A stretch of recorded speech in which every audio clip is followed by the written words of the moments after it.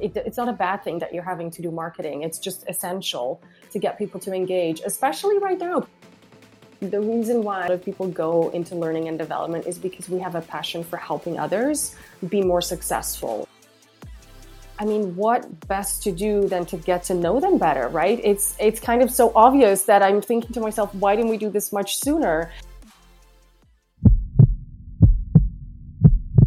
Hello everybody and welcome back to the Marketing for Learning podcast and a special interview episode today. Today I am joined by Elvira Ambt from Expedia Group.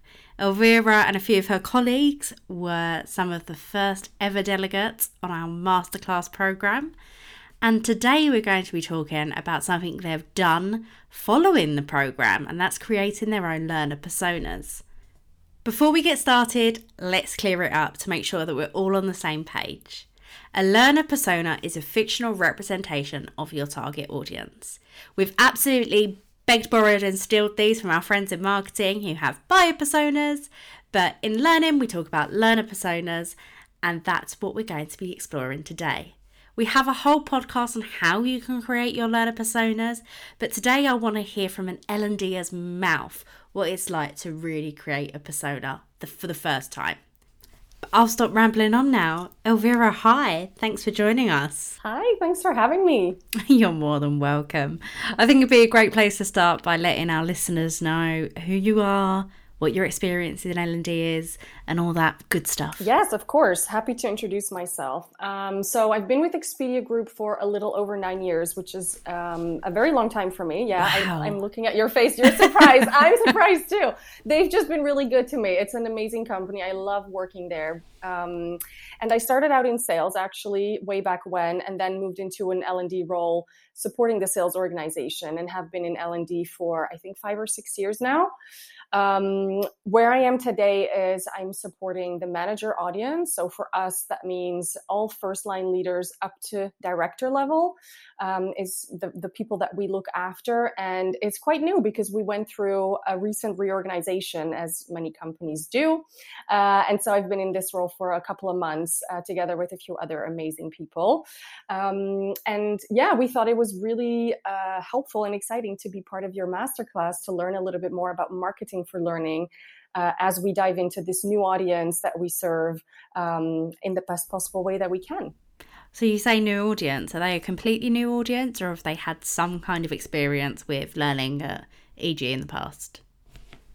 I mean, every leader at Expedia Group has had some support and interaction with the L&D team. So we've had for quite a while a leadership program that's called Elevate, which all new leaders go through, and everyone went through as it was launched. Which talks a little bit about the leadership culture, some of the skills people can build as they step into that role.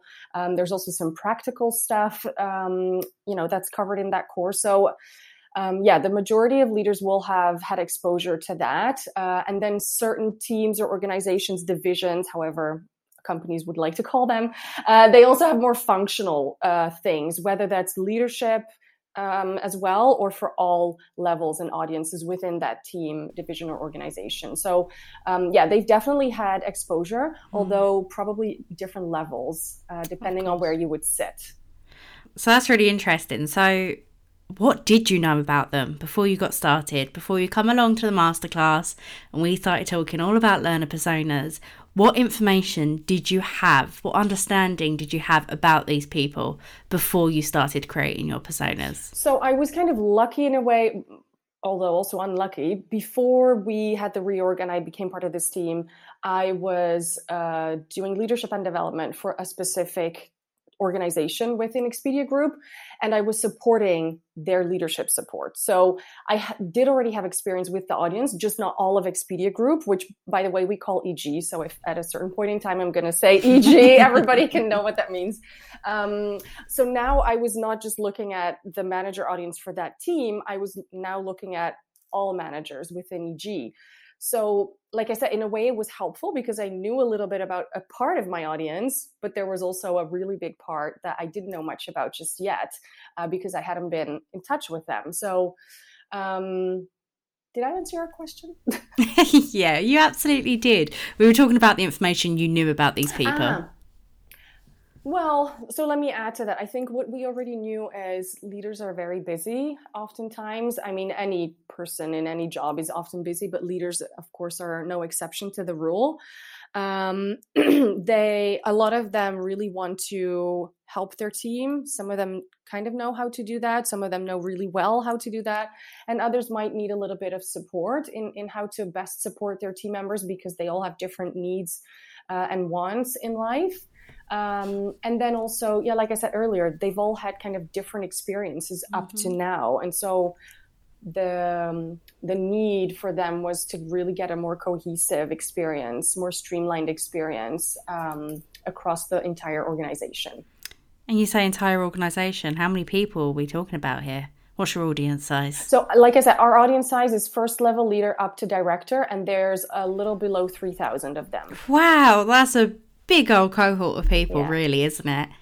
So, as you all know all too well, and most people listening to the podcast should know, we only actually advise that people create 4 learner personas. Yep. So how on earth did you manage that with such a big group of people? How did you boil those 3,000 people down into 4 personas? Because I know you managed it. Yeah, great question, because I remember when we were in the course, in the masterclass, me and Roy, my colleague, I thought to myself, oh my gosh, how are we ever going to do that? There's so many different, because like I said, I already knew part of the audience, right? So I thought it's mission impossible. But we managed, spoiler alert for those listening, we have 4 personas just now. So how did we go about doing that? First, I think for me personally, I tried to put my assumptions aside based on the small part of the audience that I knew really, really well, because it's where I came from. It's the sales audience. It's where I'd worked in as an L&D professional for years. So I tried to just forget everything I'd learned. That's really hard, isn't it? It is. Unlearning is really hard. So I'm not saying I succeeded, but I was mindful of it, and I was actively working on that. Then we looked at some demographics.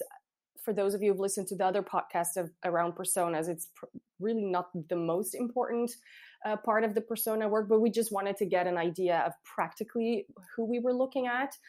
And then also we put that aside rather quickly. And just quickly, why did you put that demographic data to the side? What was it that made you realise that pretty much everyone was falling into the same bucket, or there was too many different buckets? What was it? Not everyone was in the same bucket, but it's just really dry. Like, it doesn't tell us anything about who those people really are. And when we talk about the personas, we did end up using some of the demographic data, but only after we had more valuable insights about what makes them tick, what motivates them, what drives them, what they care about, just because we wanted that to be the starting point, right? And the demographics were more of an afterthought. So they're definitely in there, but in a really different way than I probably would have used them prior to joining Masterclass. Perfect plug there. So when you're saying about how you found out the motivations and the pain points and that kind of thing, how did you go about actually finding that information out at EG? It was a really, really interesting process, mainly because I'm a very curious person. And before joining Masterclass, I already had that approach within my profession. So we've done a lot of listening sessions, a lot of empathy interviews, but they were often centered around a business problem that we wanted to solve, right? So understanding a sales organization wants to improve X, Y, or Z result or metric. We would then interview people who would do a really great job at that to understand what they were doing differently than others. So we've done something similar, but never to build personas. So what we did is we leveraged some of the kind of interview techniques that we'd used prior to this to ask open questions, full of curiosity to our audience. So we ended up doing 7 or 8 one-on-one interviews. And we also sent out a survey to which we got a little over 100 replies, which is really great. Wow. Yeah. Wow. I know. Do you want to know how we did that? Of course I do. Great copywriting. I don't think we can take all the credit there. Of course. Yeah, we did great copywriting to get people to fill in the survey. We tried to narrow it down, not to have too many questions. There were some multiple choice questions, but there was also a lot of open text. And yeah, we got a lot of replies. So it was So great. you ended up going through over 100 open text survey Yeah. responses. Mm-hmm. That's a big task in itself, isn't it?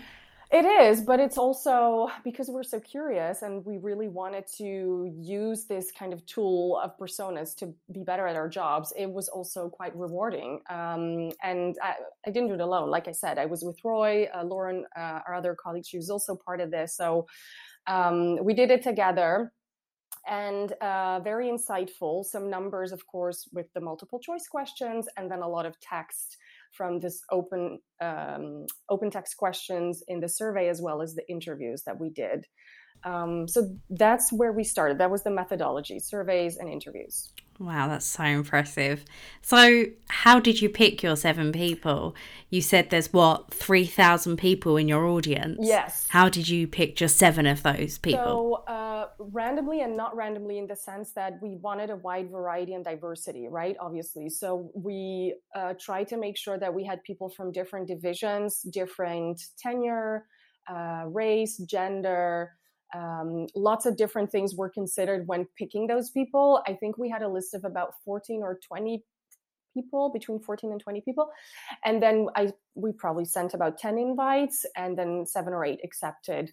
So there was also a natural selection, because some people decline, which is fine. Everybody's busy, no hard feelings. But then the people that we did speak to was a wide variety of different kinds of people. Yeah, so I know a lot of people listening to this, and I've been there myself from a marketing point of view. Getting 7 people to talk to you, that's really impressive. So how did you ask them? How did you lure them in?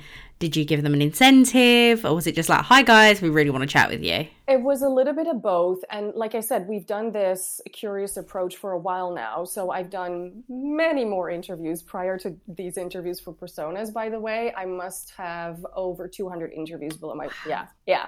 So over the past 2 years, I think. So it's a while, but still a lot of people that I've spoken to. There was definitely the copywriting piece, right? Making it interesting for them to participate. Why do we want to talk to you? It's because we want to be able to serve you better, to answer to your needs, to make sure that you're getting what you want from an L&D department.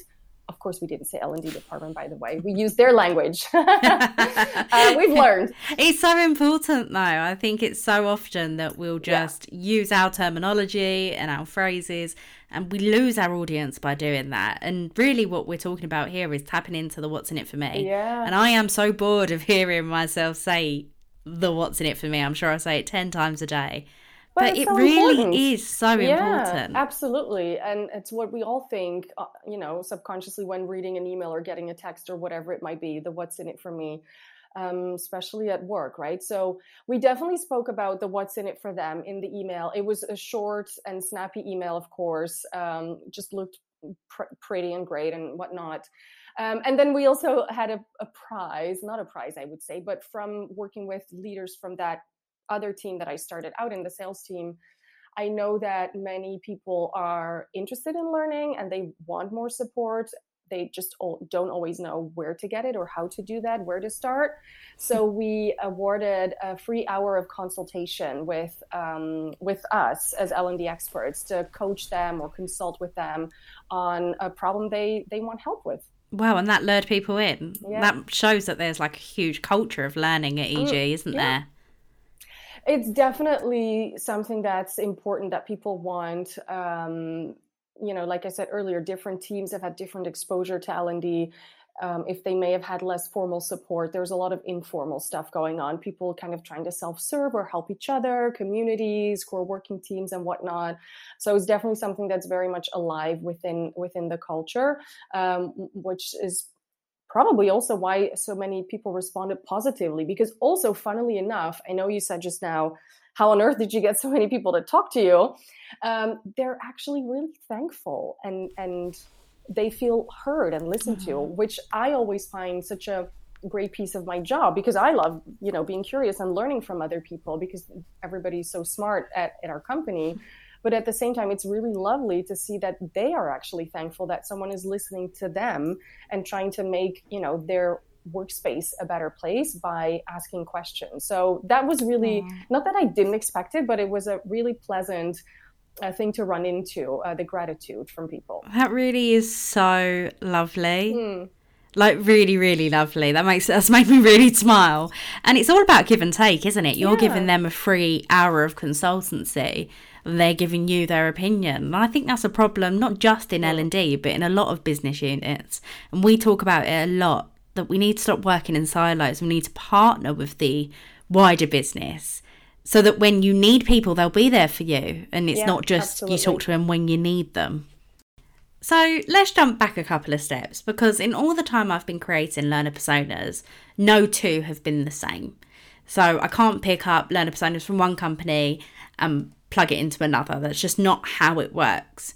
So I was wondering what you included in your personas that made them really bespoke to Expedia Group as a company. So a couple of things that we did to hopefully make them represent the people that we serve, right? We included pronouns because at EG, everybody can bring their whole self to work, and we want to make that easy for everyone by, demonstrating that and extending that trust. So we included pronouns. We also included quotes from people that we spoke to that were kind of triggering an emotion, right? So I remember this one interview where someone said, I, as a leader, I want to be who I needed when I grew up in my career. And I thought that was such a beautiful thing to say. And it really demonstrates the sentiment of that entire persona, is that those people, they really want to take care of people because maybe they either didn't have it when they needed a leader like that a couple of years ago, or they had it and they saw the benefits from it and they want to reciprocate. You know the word I'm trying to say. Reciprocate. Thank you. Anyway, the word we just said, that's really what drove those type of people. So trying to include something, like I said, that evokes emotion, right? That makes you feel something connected to that person or understand kind of who they are at their core.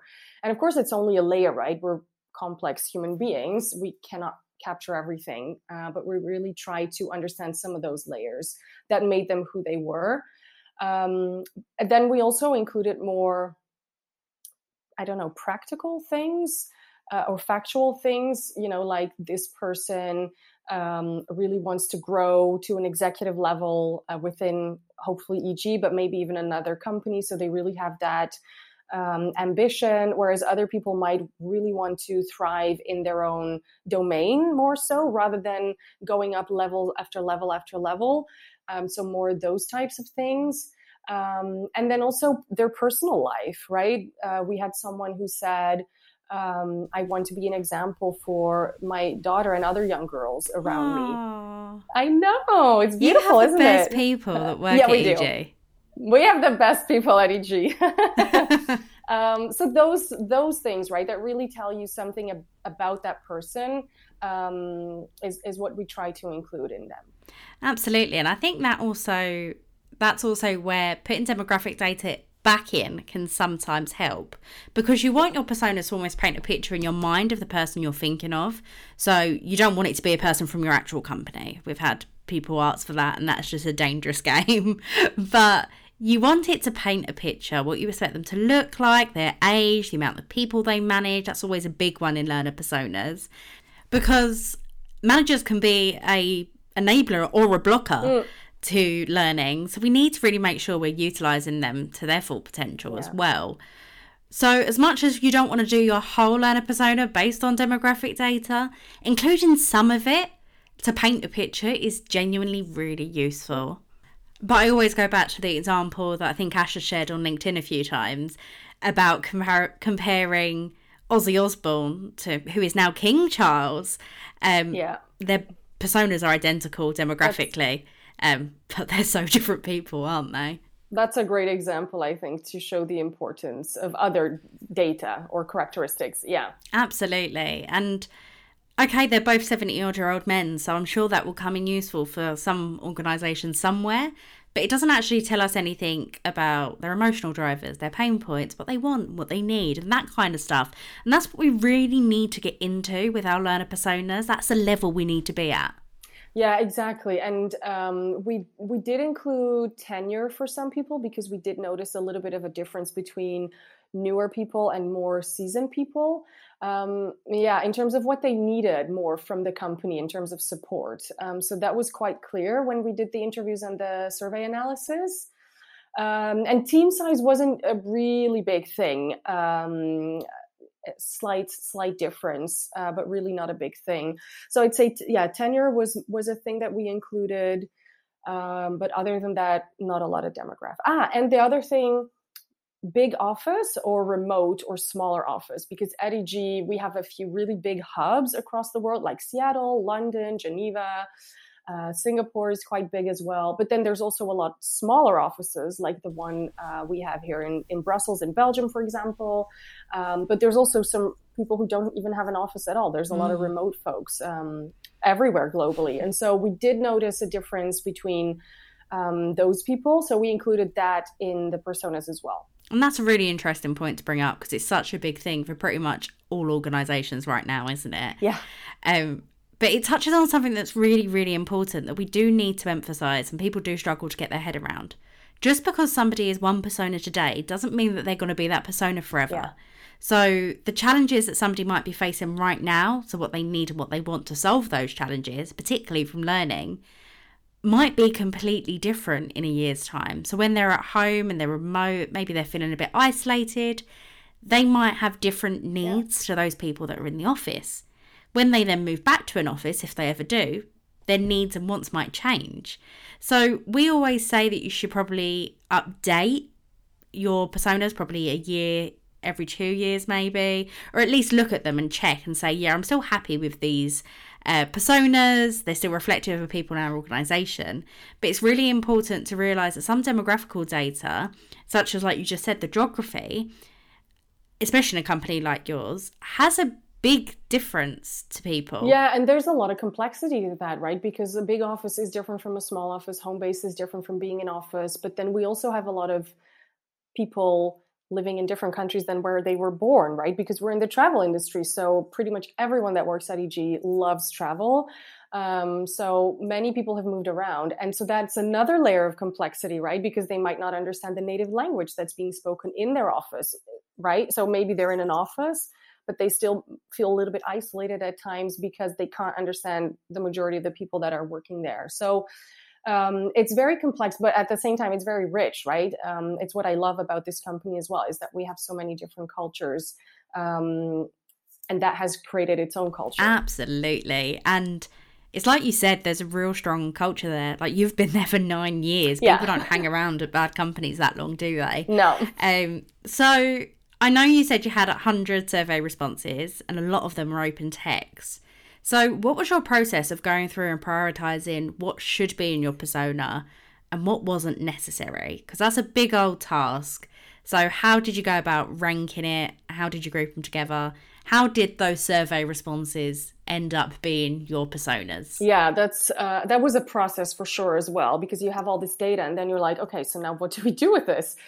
So we had a chat about it first, just to kind of verbalize what we'd heard, what we read, just to process it out loud as a group. And then we used a Miro board. No ad, I'm just a fan. Miro board to kind of group things together in terms of, I think we did needs, wants, motivators, and pain points. I think we did those 4 groups. And then we tried to write down the themes that came up quite often. And so the first thing we did, and I remember you and Ashley saying this in the masterclass, is you can never capture everyone, right, with your 4 personas, and that's okay. You're going to want to speak to the majority. So whenever something would have come up once or twice, we would often just let that be, and we would focus on the big trends and themes that we heard multiple times. So we filled out that Miro board to find those themes, and then we use that with your template, the one you have in Canva. Again, not a sponsor, just a fan. Gosh, I should be paid for this. Yep, absolutely. So should we. We get so many people on Canva. Yes, you've gotten us there. So there you go. We used the template that you had created from the course to really build that out. And that's when we started kind of plotting the post-its from Miro into Canva, saying, this fits, this connects to that one, kind of, connecting the dots really between all the different post-its that we had. Absolutely. And I think you just touched on a really important point there, that you don't have to use everything you get from your research in your personas. So not everyone's going to fit perfectly into a persona. So let's say, for example, you've got someone that's like really, really non-stop talking about the fact they've got no time. Time's always an easy one to use as an example, isn't it? So if this person's like, I need more hours in the day, I need my boss to give me more time, I need to make more time, I need less things on my to-do list because I have no time, but nobody else mentioned time being a constraint, then maybe that person's just dealing with an issue of some sort and needs some personal help. That doesn't mean it needs to go into your persona, especially when you've got, over 100 people giving you their opinion. There's going to be quite a variety, so you have to find the commonalities and the common themes coming out of them, don't you? Yes, well, you mentioned being busy coming up. It came up a lot. So actually one of our personas is called Busy Ben because, of course, alliteration. Of course. But also, we through the interviews and the surveys, we also found out that often there's different things behind the busyness, right? Not to say that people aren't busy. It just often means that there's different root causes behind that. So we try to capture that as well in the persona. So lots of different themes, right? I think busyness came up quite often. The desire to want to learn, the servant leadership came up quite a bit as well. People really wanting to help their team members thrive, be successful. Well, we're a big company, so anyone listening who's in a big company as well, or who has been in the past, will probably know that big companies are also often quite complex. And it's not always easy to understand, especially as an external new hire, how the company works, where to find things, that sort of stuff. So simplicity is definitely something that people need. So those were a couple of things that came up, I would say. Just a snapshot of the 4 personas. That's really interesting. And when you were doing this, so you had your Miro board and you were deciding, okay, these are the pain points, these are the motivators. How did you piece them together to create one persona? Because from a practical point of view, I think a lot of people will be thinking exactly what you and your team was and thinking, all right, I've got all of this data. Now what do I do? Well, it was quite a manual process, so I'm not sure if people are going to like this answer. But what I did is I oftentimes would go back to the interview notes that I took, where I could see all answers from one person, and also some of the survey responses to see, okay, if this came up, what else came up from that same person that helps us identify one persona. So that's what we did. So like I said, manual, quite a lot of time went into that, but I think it's valuable. I did also use some of my assumptions at that stage, which I know you and Ash said we were allowed to do, because you kind of have to sometimes as well. So based on the part of the leadership audience that I had been quite familiar with, I also used some of my assumptions and biases to fill in some of those gaps and say, well, that probably goes with that, based on my experience with them. Absolutely, and you're spot on there. We always say you should have qualitative and quantitative data. Well done me for actually getting those words out. Don't know if I said them right. I know, another one. Tongue twister. But you do have to back up this data with some assumptions. You're never going to have a full picture, especially when it's your first learner persona. So filling in the blanks with assumptions is absolutely fine, as long as you're sense checking them every year or 2 years, like I already said. It's making sure that your assumptions are valid once you do get more and more data. Yeah, and flexibility, right? Like you said, these are not written in stone. We have created the first draft after doing that Miro exercise. We've validated the personas then with a couple of key stakeholders within our organization to get their feedback and perspective, which was so valuable as well. And yesterday we kind of sent out the final version for now, right? That's what it's V22. So it's not even our first iteration of this kind of research cycle that we did over the past few weeks, but it's also not going to be, this is it, and we're never changing that ever again. And again, big company. So as many other companies, lots and lots of changes keep happening within the organization. So we have to be flexible. So you just said that you sent out your draft personas to some stakeholders. What kind of feedback did you get? And I'm sure you didn't, but did you get any pushback? Did you get any changes? What does people think? Um, I mean, I wouldn't say pushback, but more nuances or additions to the personas that we hadn't thought of that were just making them more rich, I would say. It's always hard because you don't want too many chefs in the kitchen, but at the same time, two brains no more than one. And because we have been through a reorg, we have people with, who've been here for years. We have some newer people, and that combination is just really great to have all these different perspectives. So, and it's our first time building personas as well. So, I wouldn't say pushback. I would more say collaborative approach where there was just more insights added to what we had uncovered. So it was really, and also I feel like after getting the feedback from the stakeholders, they're a little bit more, what's the word? Not refined, but more cohesive even. Yeah. Okay, that's interesting. So they paint a clearer picture in your mind. So they should be easier to use when you're using them. When you're doing it, you're so in it that it can be hard to step back out and be like, okay, well, what's now the end result that's going to be good for now? It was really hard to step back out of it. So to get the external feedback was a really helpful piece of the process, for us at least. It might not be for everyone, right? But for us, it was very helpful. Oh, absolutely. And I'd recommend everyone doing that, regardless of what piece of marketing they're creating. Everything we do at Matt, I'd say probably other than our LinkedIn post, because that would be a bit too far, is read, checked, looked at by both Ashley and I. So all of our client work, everything we put out for our marketing, a fresh set of eyes always helps. Ashley did a whole podcast on the shitty first draft, something we swear by collaborating and coming together, because fresh perspectives really do help. So it was a month-ish ago that you kind of finalised your personas. So what I'm curious about is if your approaches to marketing and what you're doing has changed in that period of time. Now you feel you understand your target audience a bit better. Yeah, massively. I think, as I said earlier, we've always for a couple of years, we've taken the curious approach to try and put the learner at the center, which I think was a massive step forward. But not in this sense, not by creating personas and keeping them front and center when sending out an email or creating a learning solution or, thinking about what the audience might need as well. So as I said earlier, the copywriting is definitely something that we are getting much better at, and where the personas are so helpful to keep thinking about the what's in it for me. The benefits, what makes them tick, their drivers, their needs, all of that. So that's a huge change. There's a lot more creativity there now, I feel, which I love, versus what we did in the past.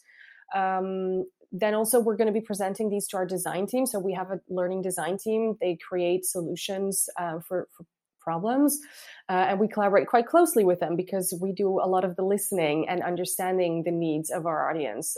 So of course, we're going to present these to them so they can keep these people personas in mind as they work on solutions. So that's definitely something that we haven't done before.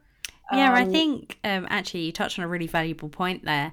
And we say it quite a lot to our clients that although personas are being created for the learning team or the L&D team, people learning growth, whatever you want to call yourselves, it doesn't mean that they're only for us. So they can actually be used in other areas of the business to really understand who your employees are, and they can be a real strategic tool. So using a marketing example, salespeople might use buyer personas to understand who they're prospecting. And in learning, I'm no learning designer, but I'm sure understanding your target audience better would mean you create a better learning intervention, surely. So well done you for actually using those elsewhere in your organisation already.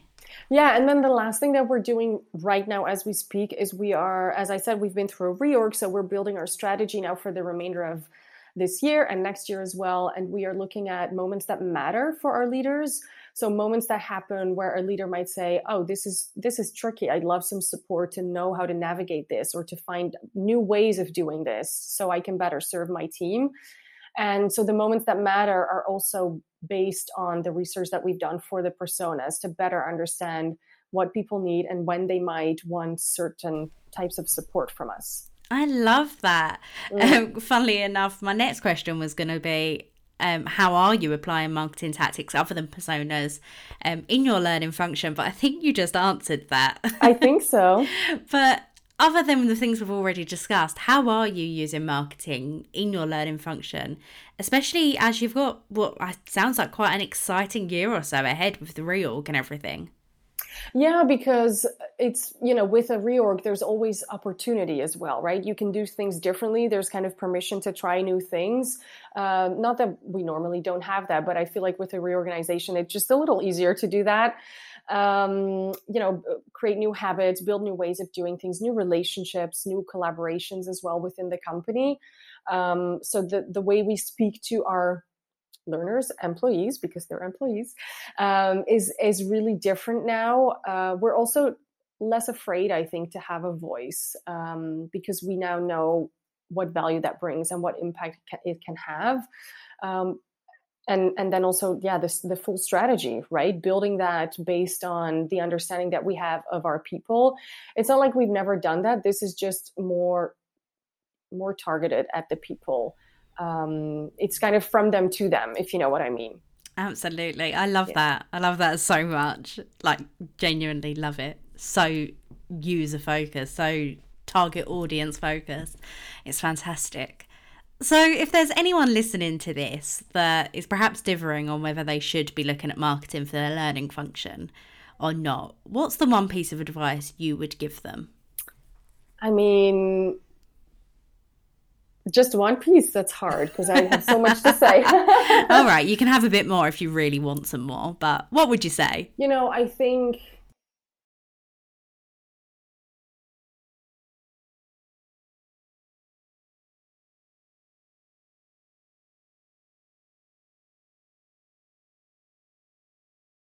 that's okay, right? We all evolve at our own pace.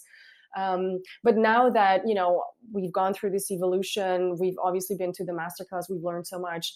Yeah, like I said, it's kind of like, why didn't we do this sooner? We want to help people. So how can we help them if we don't know them? It's got to be the first step. Absolutely. And I love what you just said there about the industry. You don't get into learning if you hate other people. We're all here to help each other. We're all here to help the end target user audience to learn, to grow, to change, to develop. Yeah. So absolutely, with marketing, you're serving that purpose a lot better, surely. And I think, of course, it's a mindset shift. People evolve, as you said, at their own pace and at their own rate, and that's absolutely fine. But I agree with you, and it's part of the reason MAS was born. Why weren't L&D already doing this? And there's so much more to marketing than just the advertising piece that people think marketing is. And you'll know, you were on the masterclass yourself. 3 of the 6 sessions were tactical, but that also means that 3 of them wasn't. They were strategic. They were thinking bigger picture. They were putting our target audience at the heart of everything we were doing. And I think that's something that L&D really need to get to grips with, to understand why marketing for learning is so important. But I think you've absolutely hit the nail on the head there. It's got to be the first step, understanding your target audience. And why weren't people doing this sooner? Yeah. And there's also a massive part about L&D saying we've got an engagement problem.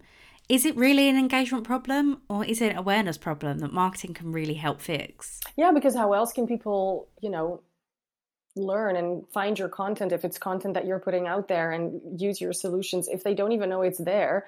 Nobody's going to engage with it, right? And the best example that you had shared in the masterclass is Coca-Cola is still doing advertising, but everybody knows it. So if they're doing it and they're like the best known soda company in the world, why is no one else doing it? And that really resonated with me, because it's not a bad thing that you're having to do marketing. It's just essential to get people to engage, especially right now. People are busy. We have lots of distractions, lots of other things to be doing, numbers to hit, targets to achieve, all of that. Some of us have kids to raise or family to look after, dogs to walk, books to read. The list goes on and on and on. So we have to make sure people know what's out there and why it's helpful for them. Yeah, absolutely. And the world's a little bit crazy right now. And I think we all need to be kinder to one another. And if we can help somebody get to where they need to be quicker by just explaining the what's in it for me and really getting into their pain points and explaining to them why they should be learning, why wouldn't we? Yeah, and for me personally, the reason why I think this is so valuable is because within any organization, leaders have such a huge impact, right? And so that's why I'm so passionate about the audience that I serve. I've been a people leader myself as well, previous to this role. You have such a big impact on people's lives. So we have to take it seriously. So if we as a learning organization can help those people leaders, there's such a huge trickle down effect as well to all of their team members. That just means you're doing a lot of work, and that needs to be seen and heard, hence marketing for learning. Absolutely. Yeah. And I feel like we've just told everybody that marketing for learning can change lives. So I think we should end on that note. I think so too. Yeah, that's the message. So thank you so much for joining me today, Elvira. The last 40 minutes or so have absolutely flown by, and I could talk to you about marketing for learning all day. The stuff you guys are doing at EG is absolutely phenomenal, and thank you for giving us your time. But I'd also love to have you back on the podcast in a year or so, just to see how your L&D function has really changed based on having these learner personas.